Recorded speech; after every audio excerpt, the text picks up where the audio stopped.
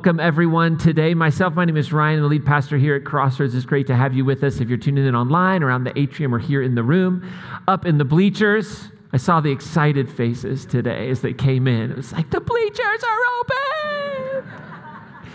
So we charge double for the bleachers. So just for those of you, just so you know, that are back there, we have ushers to watch your giving patterns. So I'm only kidding. So it's great to be here today. And we've had some great communicators this past series that have just done such amazing jobs. I'm really grateful as we've just kind of begin exploring, like, who was the historical Jesus, right? The scriptures that we have are beautiful. And they are, in a lot of ways, an interpretation of the significance of this life of the historical Jesus. Right? They're written decades, some multiple decades after the fact. They're using sources and they're crafting and they're telling a story and they're interpreting the life of this Jesus, this Jewish Mediterranean peasant, and the significant impact that he had. By the way, a Jewish Mediterranean peasant who would die at the hands of Rome as an insurrectionist, right? But then would later become the lord of that empire. About 300 years later. It's kind of a fascinating history there. And then it's kind of interesting to see what Christians do with that, right? How do we deal with that reality that the one that was once crucified as an insurrectionist, as an enemy of the state, is now the one in which we organize under? So all part of our beautiful heritage within the Judeo-Christian tradition, right? So we've been exploring this. And we're wrapping up today as we kind of launch into Holy Week. And so we're going to talk today a lot about the significance, about the historical events that are part of Holy Week that really led to the historical Jesus being crucified. If there are a few things that we know for certain with absolute certainty from a historical perspective, is that there was a person named Jesus. This person named Jesus was Jewish. This person named Jesus grew up in kind of northwest Galilee. That this person, Jesus, went to Jerusalem at least once, and that this person, Jerusalem, ultimately was crucified by the Romans. Like, those are the historical facts we know. And then the question is, well, what led up to that? What was all that about? We've been talking about that. So if you're kind of new, maybe this is your first time here, and you're like, oh, what is going on? Well, you can catch up, and we're going to talk about some things today that are building off of some topics over the last 3 or 4 weeks, but hopefully you won't be too lost. I'll try to explain some things as we go along. There is no basketball or football or anything today, so everybody can, if you have reservations and you made them for 11:30, that's not my problem. You should know better than that, right? No, I'm just kidding.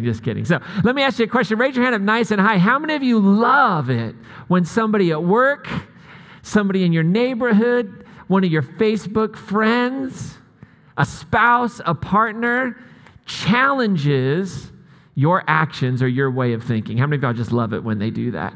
They just call you out on your garbage.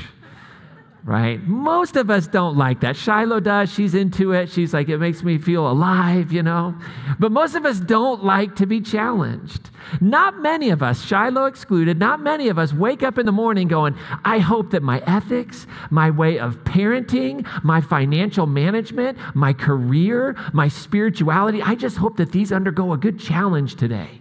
I hope that somebody confronts me about the lies that I am just perpetuating in the world. And I hope it's my spouse. I hope it's that partner. I hope it's the person I wake up to every morning. That would just be wonderful. And I hope they're right. We don't think like that. We especially don't want to be challenged when that challenge we think will cost us a measure of our comfort or our privilege. We don't like to be challenged because ultimately nobody likes to be wrong. Right? There's just something inside of us. We don't like to be wrong because ultimately, like, some part of our internal stability, our makeup, who we are as people, like, it's defined by how right we are, which is what's fascinating about the academy, because the academy is kind of built on peer review. Right? Like, you're writing in the academy, scholars are working out details, they're proposing theories, and they're getting into debates and arguments. But in the academy, most of the time it's done in this very civil way, because they know that the peer review, they know the challenge to the way of thinking, the challenge to a certain, conclusion from some presuppositions will actually make their writing better. It could make their argument better, right? And so there can be that engagement. But in our everyday normal lives, right, we don't think like that. We don't think that. But I wonder if we could all, pause for a moment and think of someone in our lives who, for whatever reason, we just trusted them. Like we knew them. Maybe they had a gentle way about it. Maybe they just had a way that connected with you, but they could challenge you and you knew it was for your own good. You had so much stability and love, and the relationship was so healthy and so strong that any challenge to your way of thinking or any challenge to your rightness wasn't seen as a part of your identity, but you could actually get past the initial like sweaty palms, red ears, heartbeat racing, defensive mode that takes place and actually listen. Did you ever have somebody in your life who could do that? And I think we always want that. We have that person in our life because ultimately somewhere inside of us, we know that if we never experience challenge, we'll never experience change. That like if we don't have any voice in our life that challenges our way of thinking, our way of being, our way of conversing, our way of managing money, if we don't have anyone that will challenge us, then we'll never change. Right? That without that pressure, without that stressing, we won't see growth. Now, last week, Pastor Dennis, as he was like talking about the historical Jesus, he talked about how the historical Jesus was a prophetic voice, that he existed in the line of the prophets, and that he was a prophetic voice, and the prophetic voice was always one of change. Right? The prophetic voice was one that would speak about and talk about the nature and character of God as they understood it. And it was always this voice of change to the people, right? Saying, we need to change. Like the Bible word is repent. We don't like that word. I totally get it, right? So we'll just talk about a different word that doesn't have so much baggage, right? But that might be the prophetic word, like repent would be like the language. But it was a call to change. And the prophets were always speaking to change because they were wise and they could see and they would think if we don't change, the course that we're on is going to lead to destruction. It's going to lead to pain. Y'all have that person in your life? It's like, keep heading down that path and this is what's going to happen. And you're like, no. And then sure enough, that's where you end up. It says every 18-year-old. But you don't say it until you're 25. I get it, right? The 16-year-old us will never admit that our parents were right? And that's like kind of that Jesus lived in that, and he talked about change. And he said there has to be a change. And if Jesus is offering a change, it means what? That he has to be offering a challenge. And we've already decided that nobody likes to be challenged. And so as we head into Holy Week, the week that would eventually be the end of the historical Jesus' life, we need to start with that reality that what Jesus was doing was challenging, right, the normalcy of culture. He was challenging those things that we've been talking about. And the historical Jesus, I believe, saw Passover week as the perfect opportunity to bring his challenge to the people, right? So he said, Passover week is going to be my week, and I'm going to challenge this conventional wisdom, the conventional wisdom of Rome that leads to injustice, the conventional wisdom of our religion that leads to injustice and exclusion.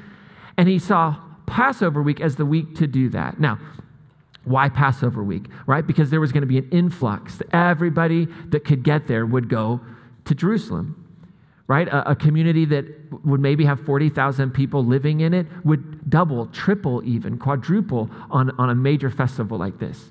So Jesus knew that the people were going to be there, and he also believed that it wasn't too late to change. Right? The only reason why Jesus would offer a challenge to change is because he believed there was time. Right, we've talked about the historical Jesus having an understanding and a belief that there was a collision course that was taking place between Rome and Jerusalem. And that collision course was going to end in war. And he believed that his generation was heading to an impending war. And it was because of the injustice of Rome, and as they were meeting the politics of holiness within the Jerusalem cultic way of thinking, this was going to explode. But Jesus believed it wasn't too late to change. So he says, I'm going to bring to Jerusalem, and I'm going to bring to Jerusalem my challenge that we can change. And Jerusalem itself was this center, right? It was the center of the national and religious life of the people. And the Passover festival was the ultimate festival. People were coming from all over the place. And not only would there be an influx of Israelites, not only would there be an influx of people from the countryside traveling, and there would be an influx of the Roman presence, right? So there'd be Roman soldiers there. So the city would be filled with all types of people, right? The city would be filled with peasants who had discontented hearts, pilgrims who were disenfranchised by the policies of Rome and by the policies of the temple leaders. There would be people who were there who were powerful, benefiting from the structures and systems that were in place. There would be Roman soldiers there. He knew it was all there. And so Jesus at one point set his sights, according to Luke, on Jerusalem. And I think what that means in our language is he realized this was the opportunity. This was the opportunity to make his message, his program, his alternative vision known in the best way possible, in probably the most controversial way. In Luke 9:51, it says, when the days for his being taken up were fulfilled. So again, Luke is writing through an interpretive lens of post-resurrection, and he says, in that moment when Jesus realized the time was come, he set his gaze, he resolutely determined to journey to Jerusalem, and he sent messengers ahead of him. So Jesus makes this very intentional shift to say, okay, this week, this Passover week is going to be the week. And so Jesus knew that Jerusalem would be this place that he could bring his alternative vision. He could be that prophetic voice of change, and he could challenge the conventional wisdom and the politics of holiness that were so prevalent and that people just assumed this is the way it had to be. And I believe deeply that as Jesus set his mind and set his gaze, it means he began to think. Do y'all know that Jesus had to think? Right? Nobody talks like that. Jesus didn't have to think, he just did. He never had to plan, he just did. No. So I think Jesus, as he sets his gaze, that means he started thinking and processing and planning. How do I get people's attention? How do I make the most of this cultural moment? How do I make the people understand? How do I get them to see this alternative way of being and existing that can bring peace, that can end the violence with Rome, that can totally reframe and reshape the way we think about our religion? How do I do that? And so Jesus, on that journey, as he travels from northern Galilee all the way down through Samaria, as he travels from where he would have done most of his ministry, right around the Sea of Galilee, he knows this is his moment, and he starts to think, how do I do it? And I just believe Jesus was doing what any of us would do when we need wisdom, right? You're praying, you're thinking, you're running through scenarios in your mind. Y'all ever done that? Raise your hand, raise your eye. Y'all ever done that, thought about it? No? You should try that sometime. Like, just feel free to run scenarios in your mind. Like, before you say it, think about it. It's not a bad idea, right? So Jesus is working through this. He's got people. He's planning, right? And he knows this is my moment. He knows as he thinks through how can he get the message out? How can he let people know what he's all about? I think Jesus knows it's going to be dangerous. And I think the historical Jesus may have even had an understanding that this could cost him his life. But I don't believe the historical Jesus said, it's time to die. Let's go do it. I don't think his plan was to die. I think we interpret that very rightly so. And I think the gospel writers interpret that, and we try to make meaning out of evil in our world. But I don't think the historical Jesus was like, guys, here it is. It is time. It's been a good life. It's been 33 years, and it's time. Let's go. No, I think Jesus recognized what it would and could and potentially cost him.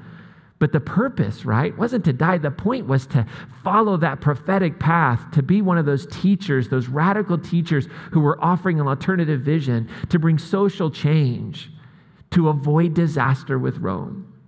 That's ultimately why the historical Jesus was going into Jerusalem that day. And so, as he's going, he has 2, 3 really brilliant ideas. And he comes up with a program. He comes up with a plan. This is what I'm going to do when I get into Jerusalem. He's going to do 3 things. He's going to spend his time that week teaching. He's going to teach about the collision and what's going to happen when these 2 paths collide. And he's going to do 2 demonstrations. And I believe these demonstrations were well thought out. They were organized and planned. So he's going to enter the city in a very specific way, and he's going to enter enter the temple, in a very specific way. And he's going to do it in his tradition. He's going to call on imagery and ways of thinking that everybody would know. These would have been very familiar sights. So he's organizing 2 political demonstrations. And that makes some of us uneasy to use that language. But if the idea of politics is how we organize society, that's ultimately what Jesus was coming and combating against. And so he says, I'm going to stage 2 demonstrations that are going to cause people to see and understand metaphorically by enacting something, right? So he enters Jerusalem on a day. And as he comes into Jerusalem that day, as our video said, there's 2 entrances that are going to take place this year into the city. One is going to be the Roman procession. The Roman governor who's been put in charge of Judea is going to ride in with an assortment of troops and a garrison, and they're going to come in and they're going to shore up Rome's presence in Jerusalem because of all the pilgrims. And they know that there's always potential for violence when these crowds gather. So they're marching in, shields blazing in the sun, swords and spears, war horses, and they're coming in from the east. They're coming in from the west, and they're making their grand entrance into Jerusalem. And probably all the religious leaders their job is to work and coordinate with Rome are there. And a whole bunch of people are there celebrating because this is what you would do. So they're all walking in, marching in, and this procession, this parade is a reminder who's in charge. It's a reminder that we're here. Don't screw with us. It's a reminder that we keep the peace. The Pax Romana is kept through these swords and through these spears and through imperial might. And meanwhile, from the east, Jesus says, that's foolishness. We are going to enter the city in a totally different way because I'm offering a totally different vision for how culture, society, humanity should function. And so Jesus stages a counter entrance, right, coming in from the east, and he's acting out a very famous passage from a very famous prophet named Zachariah about a king of peace. And so this isn't some moment in time where Jesus just like randomly falls on a donkey and comes in, right? He's planned it out because he knows Zechariah 9:9-10 that says, exalt, great, O daughter of Zion. Shout for joy, O daughter of Jerusalem. Behold, your king is coming to you. A just Savior is he, humble and riding on a donkey, on a colt, the foal of a donkey. By the way, Matthew has Jesus riding on both a colt and a donkey at the same time. Because Matthew doesn't understand Hebrew poetry that is in parallelism, right? It's just an emphatic way of saying it. So Matthew, he's like saying, he rode in on a donkey and the donkey's colt, right? Which is kind of fun to know that, right? So Jesus is staging this, and it says that the Zechariah passage says he's going to banish the chariot from Ephraim and the horse from Jerusalem. Like, think about the war horses that just came, and he's going to banish all of them. The warrior's bow will be banished, and he will proclaim peace to the nations. His dominion will be from sea to sea and from the river to the ends of the earth. And the truth is, Jesus wasn't simply like dogmatically fulfilling some prophecy to say, look, I'm the Messiah. No, he was reenacting something. He was demonstrating this vision of peace in a way that people would catch. So in Mark 11, when we read it now with that understanding, it says that when Jesus drew near to Jerusalem, right, to Bethpage and Bethany on the Mount of Olives, which is to the east, he says to his disciples, right, okay, now it's time. We've talked about this. The plan, it's in place. Dun, dun, dun, dun, dun, dun, dun, dun, dun. Go into the village. Opposite you, there's going to be a donkey there. I need you to get it. Nobody's ever sat on it. Untie it. Bring it here. Right? So he's what? He's living out the plans.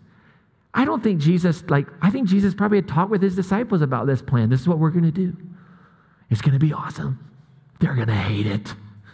Y'all ever done something just because you know people are going to like it? I do that all the time. It's just the spirit of Jesus in me sometimes. Like, oh, they're going to hate this. So he gets it and he says, go get it, untie it, bring it here. If anybody asks you about it, just tell them, hey, the master has need of it. And we'll bring it back. We're just borrowing it. So they went off and they found the colt tied there at the gate. And they untied it. And some of the bystanders said, hey, what are you doing with that donkey? I don't want to tie that colt. That thing's never been ridden. It's going to be a disaster. They said, well, Jesus needs it. And they said, okay, go ahead.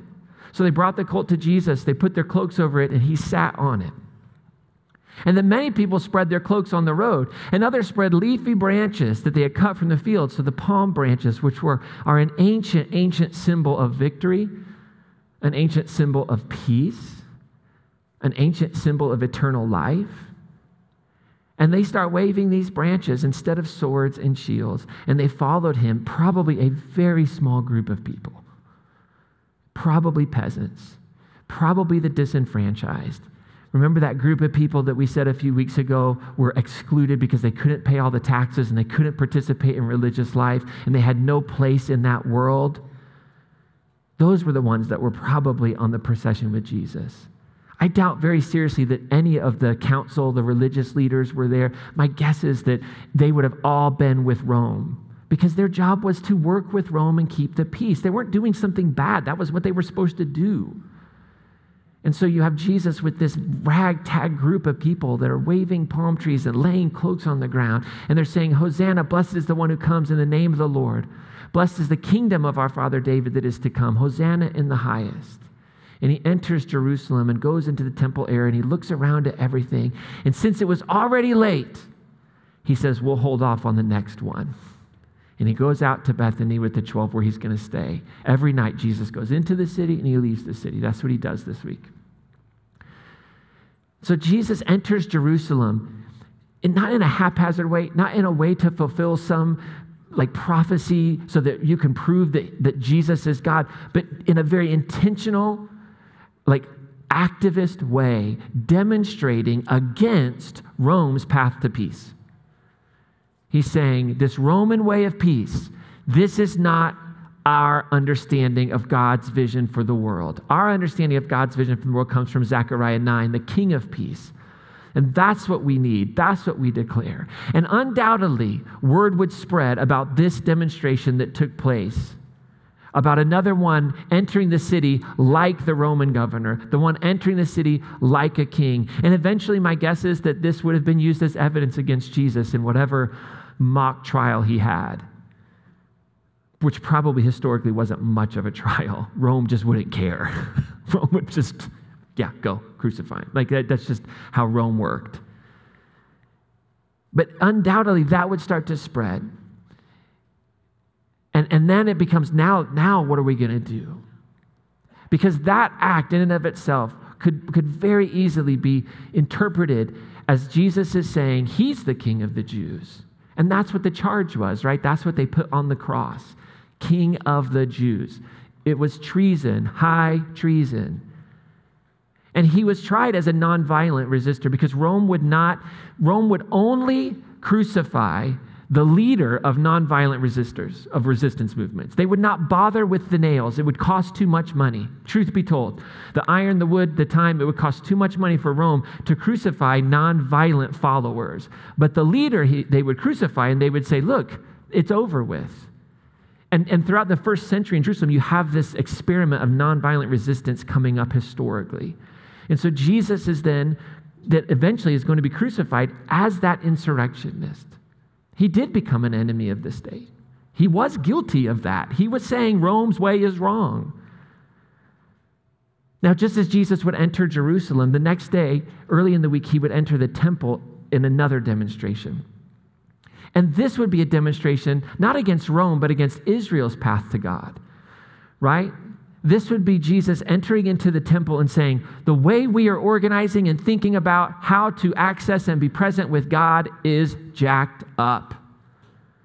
And so this demonstration would probably become pardon the pun, nail in the coffin. Because this starts to mess with the money, right? Because the temple was where all the money flowed. All the money flowed from Jerusalem to Rome through the temple. And so Jesus starts to mess with the money, but it's not the money, and that's what I want us to get. It's what everything was happening in the temple. It's not the money that was the problem, right? People are like, we shouldn't sell things in church because Jesus turned over tables of, it's like, no, we're missing the point there, right? You can sell a book at church, it's okay. That's not the point. The point was the whole structure and system was modeling the exclusionary politics of holiness. And so that week early on, Jesus enters what's called the Temple Mount, right? It's a 35-acre complex, 35 acres. It's about what, if you walk outside today, you'll see all this grassy field in the back of our building. It's about that size. And there's multiple buildings on that what's called the Temple Mount. One would be the Holy of Holies, the temple itself, which was not really a public building. It was just a space where God lived. That was common in ancient Mesopotamia. It was like this was where the God of the people lived, right? It was the house of the God, right? So there's this Holy of Holies. But public worship happened around it, right? And public worship happened in these different courtyards, right? And so there was the court of the priests that was the closest to the Holy of Holies. And then there was the court of Israel, which was for men only. And then there was the court of the women. Beyond these courts, there were other courts, right? There was a court where you could buy your sacrificial animals because you couldn't bring an animal if you're traveling far. There was a court where you would exchange your coins. If you had coins that had an image on them, you weren't allowed to use them to buy your bird or your animal because they were unclean coins. So you had to have a holy coin that had no image on it. So you would take a coin that had the image of Caesar, and you would exchange it for a coin that had no image on it, and then you could buy it. Then you could buy your perfect sacrifice that you could make. Right? And so there were all these different courts. And Gentiles, non-Jews, were extremely limited into where they could go in this area upon penalty of death. Right? If a Gentile, an unclean, unholy person, were to walk beyond a certain point, you would face the death penalty. And so you see, the temple itself was a picture and an enacted living out of this politics of holiness. There's just certain people that are better. There's certain people that get it. There's certain people that are holy. There's certain people that are pure. It's purity culture lived out in this space. Physically, you could see it. And Jesus says, this is where I'm going to make my point. This is where I'm going to make my point, that this politic of holiness is oppressing so many people, pushing them out, and then they're faced with Roman injustice as well. It's a powder keg. It's going to explode. And so he enacts the second demonstration, and probably his most public one and most famous way of being a prophet, right? Just a public demonstration, because prophets did weird stuff. They would sit around naked in the temple square. They'd roll around in their own feces. It was a bizarre thing, the prophetic calling. But they were always demonstrating visually what was happening in their mind and in their hearts with the divine. And so Jesus enacts two visions, one of Isaiah and one of Jeremiah, two very well-known prophets. He has two things in mind. Isaiah 56 talks about these burnt offerings that people are sacrificing, and they think everything is okay, but it's not. And he knows that this passage says that the house shall be called the house of prayer for all peoples. And actually, the passage in Isaiah, believe it or not, actually says all peoples and eunuchs. I mean, this is the vision of Isaiah that sexuality and gender realities that would make a person impure, unclean in the rest of the known world were not to be a factor in the temple of Yahweh, the God of Israel. That's Isaiah. The vision is there. And Jesus calls on that vision. And then he calls on Jeremiah, another prophetic voice that was saying, destruction is coming. Jeremiah chapter 7, he talks about how the leadership of the temple would say, oh, the temple is here, the temple is here. We're protected by the temple. And the prophetic voice says, no, you've got to reform your ways. You got to deal justly with your neighbor. Stop oppressing the alien and the orphan and the widow. Stop shedding innocent blood in this place. Don't follow after other gods to your own harm. Then I'll continue to dwell with you. Right? Then this thing, your experience of me will be genuine. But look at you. Jeremiah says, look, you put your trust in deceptive words to your own loss. You think you can steal and murder and commit adultery and perjure yourself? And then come and stand in my presence and say, oh, we're safe. We can commit all these abominations again. He says, has the house which bears my name in your eyes become a den of thieves? I've seen it. This is Jeremiah. Very famous passage that people would have known. So Jesus says, this is what it is. And so, these two voices, they capture the compassionate heart and mind and the inclusive political vision of the historical Jesus, and he demonstrates them at the very heart of the center of exclusion and the politics of holiness. And so in Mark 11, we see that Jesus came to Jerusalem. He enters the temple area, and he drives out those that are buying and selling there. He overturns the tables of the money changers and the seats of those who were selling the doves. And he didn't permit anyone to carry anything through the temple area. That's strange. You can't carry your sacrifices. I just picture Jesus running, knocking stuff out of people's hands, like the bully at high school would knock your books. Oh, it didn't happen to you. It's just me. Okay. Jesus is but this is it's not Jesus loses his temper, okay? This is a calculated demonstration. And he teaches them in the moment, is it not written, My house shall be called the house of prayer for all peoples, but you've made it a den of thieves. One scholar suggests that a better translation than den of thieves is den of violent ones, because it captures the essence without obscuring the meaning, right? Because when we hear den of thieves, we automatically go to like, oh, they're stealing from the people. It's not the very act of changing money. It's not the very act of selling. It's just that they're gouging them. They're being unshrewd. No, like what Jesus is saying, the whole place is filled with people who hide in their violence. It's not a den where thievery takes place. It's the hangout of the thieves. It's the hangout of the violent ones. It's the hangout where it happens. And so Jesus was calling for reformation. He was reimagining what the temple might be as a place of universal worship. The vision of Jeremiah and Isaiah where everyone could have access, regardless of your economic status, regardless of what coins you had. Everybody could come. The money changing, the selling of perfect birds, the barriers for women and Gentiles, they all serve to sustain and prop up this like politic of holiness. And so Jesus says it all has to go, all of it. And so to the high priest, who was ultimately placed there by Rome, who was in charge of like relationships, and the council that the high priest had put around Jesus, right? They said Jesus is a false prophet and he's dangerous. Why? Because he's leading God's people astray. He's telling them not to fulfill the law. He's telling them not to follow the Bible. Don't follow our script. That's what Jesus is doing. So they're doing their job. They're trying to protect the people. And in that moment, they say, we've got to do something. He was a danger. He was a danger to the safety and the security of all the people. The arrangements with Rome were in jeopardy because of this lunatic who was going around, riding in on donkeys, proclaiming a kingdom of peace, going in and saying that the whole system that we've set up, that we have a Bible verse for, is no good and needs to end. And so the charge was blasphemy. The power, the things, whatever he's doing, is not of God because it's against our understanding of Scripture. It's against the way we interpret our Bible. And so the way Jesus entered that temple was that demonstration against Israel's path to God. You see, I believe for Jesus, he was deeply Jewish, and he understood that Israel was a chosen people. But they were chosen not for separation, but for invitation. Right? Israel was chosen in Jesus' interpretation, in Jesus' understanding, not to be a people separate and segregated, holy in that, but to be separated for a holiness that is inclusion, a holiness that welcomes everyone. That was the separation, because everything in Mesopotamian culture, every religious way of being was exclusionary. It was like, this is our God and we worship him this way and we worship this God as well and this one as well, and you got to do all this stuff. What would be truly revolutionary was to say, no, none of that.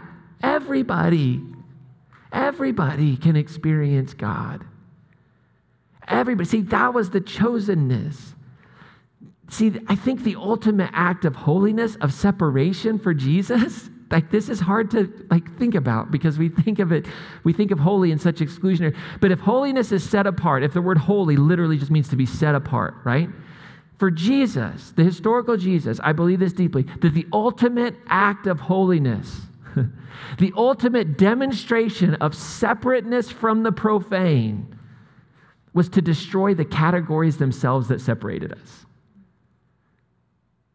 Was to say, wait, we are so different as a people, everybody's welcome here.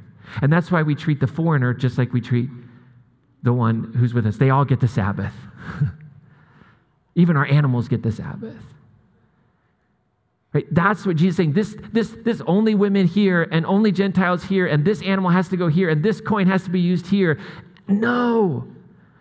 The ultimate act of separation from the normalcy of civilization was to create a space and to explain a God that could be experienced by everyone.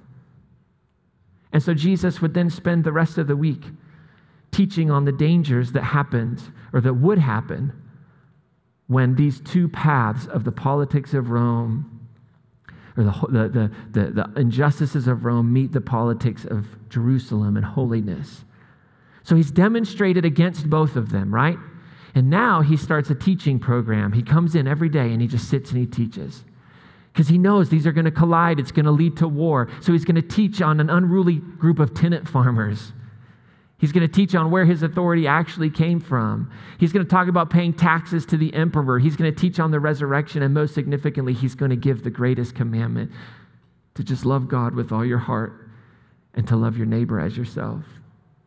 He'd point to the dangers of those who wore long robes and fame, and they loved it, and they loved their positions and power. And in contrast, he would point to the widow who had nothing, but she gave out of her poverty.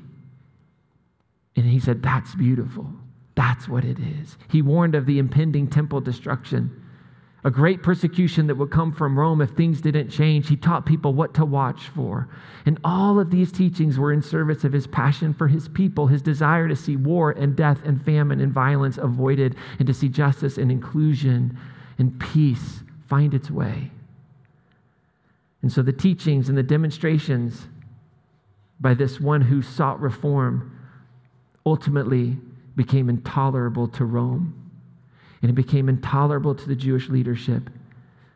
Not because I think the Jewish leadership were evil, but because they couldn't see it. They were doing their best to keep their people safe, and they thought this person is going to bring ruin. And they couldn't see past the privilege of the normalcy that had given them their power. They couldn't see past their interpretation of the law. They couldn't see past those things. And so they said, he's got to go. And when we take the time to actually challenge ourselves with understanding the historical Jesus and the things that historically led to his death and what he historically believed, like understanding that Jesus was an actual challenge for his people, it invites us to experience the living Christ, what we celebrate as the resurrected one, right? It invites us to experience that living Christ as a source of power in us to continue the program, to challenge the structures that are contrary to Jesus' way of peace. That the Spirit of Jesus empowers us to look for those spaces in our everyday normal lives and to say, what does it mean to offer this alternative vision today? What does that look like? So I just want to encourage all of us, if we are going to be peacemakers, if we're going to follow the path of the historical Jesus, that we move beyond our theological interpretations that serve our personal egos, that make us feel really good about being forgiven and chosen and all of that stuff, which I think has its place. But when it overwhelms the historical realities of what Jesus was inviting us into, it just turns into a different kind of violence, an othering that takes place that we saw in our own community this past week. Like the othering that separates, that says they're the problem, them. And so to follow Jesus, I believe deeply, is not about going to heaven. It's about creating heaven here. It's just who I am. And so I want to encourage us as people who choose to follow Jesus, or if you're considering following Jesus, I think there's a joy that comes in creating heaven on earth. I think there's a peace that comes from it. I think there's all of those things that we all have experienced in some way, form, or another as we've kind of followed in faith this reality that we call the living Christ. But that means that we've got to look and challenge policies and systems that result in poverty, exclusion, and violence. You have to count the cost if you're going to follow Jesus. And this week, more than any other week, reminds us of the cost of following Jesus. And we have to follow Jesus beyond being Americans, beyond being any race, beyond being any sexual gender, any identity, whatever.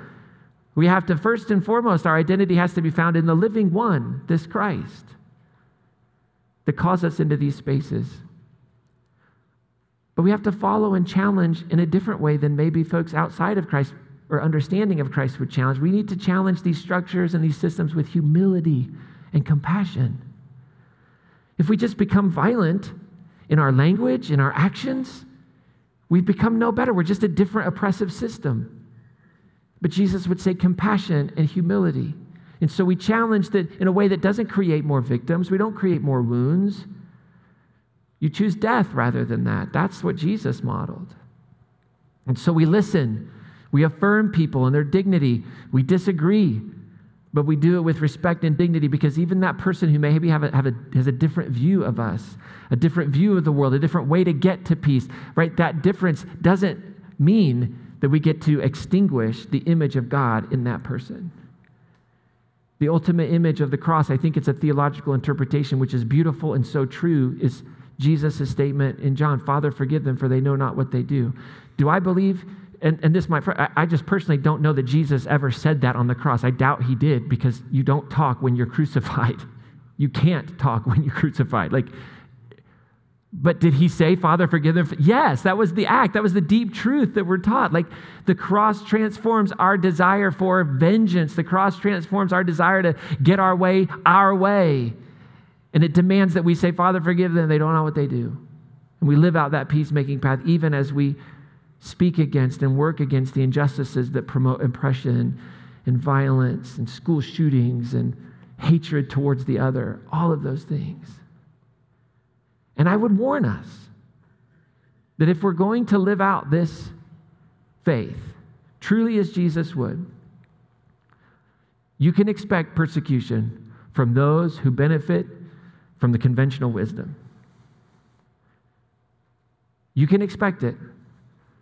Set your clock to it. Inclusion, compassion, humility, sacrifice. When you start pushing up against the power structures, whether it's religion, whether it's a national identity, in a family, you start pushing up against patriarchy in a family system, guess what?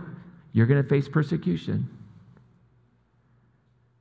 I've come to believe that when Jesus said that he'd leave the 99 for the one, I think what he meant, or what he should have said, was that the 99 are going to leave him when he goes after the one. Because that's been my experience. My experience in this life of faith, of being a pastor, of trying to make my way through and out of fundamentalist heritage Christianity, where I was the problem, and I still am the problem. I totally recognize it. But I've seen it over and over again, that when a person decides to go after the one, it's not that they leave the 99, it's that the 99 leave because they don't want to do it. Because there's too much at stake for the 99 that are in. That's why everybody scattered when Jesus was arrested. It's why I think the crowds and the multitudes weren't anywhere to be found at certain times in Jesus' ministry, because he would go after that one. And so this alternative vision, right? This alternative path, whether it's in your school or your work, whenever you speak against cliques that exclude people, whenever you take that I don't know, you go out to lunch at high school now, it's crazy. I see them. They just let these prisoners out every day. They're walking around are the inmates running what is going on? Put them back in prison. They should be in there from 9 to 3. I know most of our teenagers are out, but I know they all listen to this throughout the week because they're mesmerized by my sermons. If you're listening to this, you're a teenager. You start inviting that kid to go out to lunch with you all, to hang out with you all, who's shy, quiet, doesn't fit in, doesn't blend in with your social group, you'll face persecution from your social group. It's going to happen. We're just hardwired to do that. Unfortunately, our culture does that. It's going to happen, but that's the way of peace. That's the way of peace. I don't know any other way to live it, proclaim it. It's just, it is what it is. Sometimes I feel like Jeremiah, I can't not say it. It's not fair to not say it, because when you actually live it, you experience it. And there's a joy in it. There's a joy in knowing that the persecution is because of love. And that's the great mystery of faith, I think. And that's the great mystery of living in the flow of the Spirit of God. And that's what happens, right? That's how we become better. That's how the world becomes a better place. Because when we challenge the violent, exclusionary systems and structures, when we live out this path of Jesus that he demonstrated and taught particularly clearly during Holy Week, right? We live in the flow of the Spirit of Jesus. And we start moving the needle in the right direction towards peace on earth. Streets of gold, no more tears. So as we wrap up this morning, as we wrap up our series, we're going to close with a song that you might have heard, probably. It's called King of Kings, but it's this song about the story of Jesus. And I want to say that this song is about the Jesus of faith. And it's an interpretation of, and it's all these beautiful metaphors. And let's not get caught up in the metaphors. What it's saying is the freedom and the hope that this life of the historical Jesus brings us, and the sacrifice that Jesus made is unimaginable for his people, for us. And the same Spirit that raised Christ from the dead lives in you. And I believe that same Spirit lives in every person on the planet ever born. I really do believe that. And faith is the key to living into it, right? To believe that about yourself. And so what is it that God's inviting you into today? Maybe you're kind of new to this whole thing and you came today and you're like, it's already longer than I thought it was going to be. I was snookered. Maybe it's just a little nudge like, well, come out to Good Friday, because on Good Friday we're going to focus on this idea of surrendered to love and what that was on Good Friday and what it means for us today. It's going to be there's going to be things for us to do tactile and participate together. You don't have to come up and sing or anything like that, just at your table. But I think it's going to be a good experience. And so maybe just attend the Good Friday experience. Maybe you've been around for a while and you've been hearing this way of Jesus and it makes sense in your own life. You know that your own actions and your attitudes have not been the way of peace. And you said, I really want to live out that way of peace. I want to live this life. I want to see heaven on earth. I want to live out this inclusive, compassionate politic of Jesus. Well, baptism still is this beautiful demonstration of that desire of being a part of that. And so maybe you want to get baptized. We're going to do baptisms on April 16th. You can check that box. And I hope for those of you that have made that commitment and you're walking this peacemaking path as best you can and trying to live out that rule of life that we've talked about around peacemaking, that you'll look for a place in your life where exclusion happens, where violence is taking place, and you will actively challenge it. Prayerfully, but actively challenge it. Participate in demonstrations that make sense to you. Learn about it. This is the path of Jesus. And it is the path that brings salvation and healing and hope to our world and also to us as individuals. So during this song, I want to just encourage you to close your eyes. You can take this few moments to fill out your Connect card. Our room hosts during the song are going to receive the donations. They'll pick up the baskets on the table. If you're in the bleachers, you already know you've got to give double in the orange kiosks, if you want to keep them open, I suppose. But just take a breath and maybe you've been in this Jesus thing and you go, wow, like this is a bit more than like raise my hand and go to heaven kind of thing. But it has so much meaning for our lives. And it can affect the way we experience God and the way we share God and the way we see God in others. The world comes to life. The world comes to life when we value the things that the historical Jesus valued. I believe that. I've seen it. So we'll do that here for a few moments, and then I'll come with our blessing, get you out of here for the rest of the day.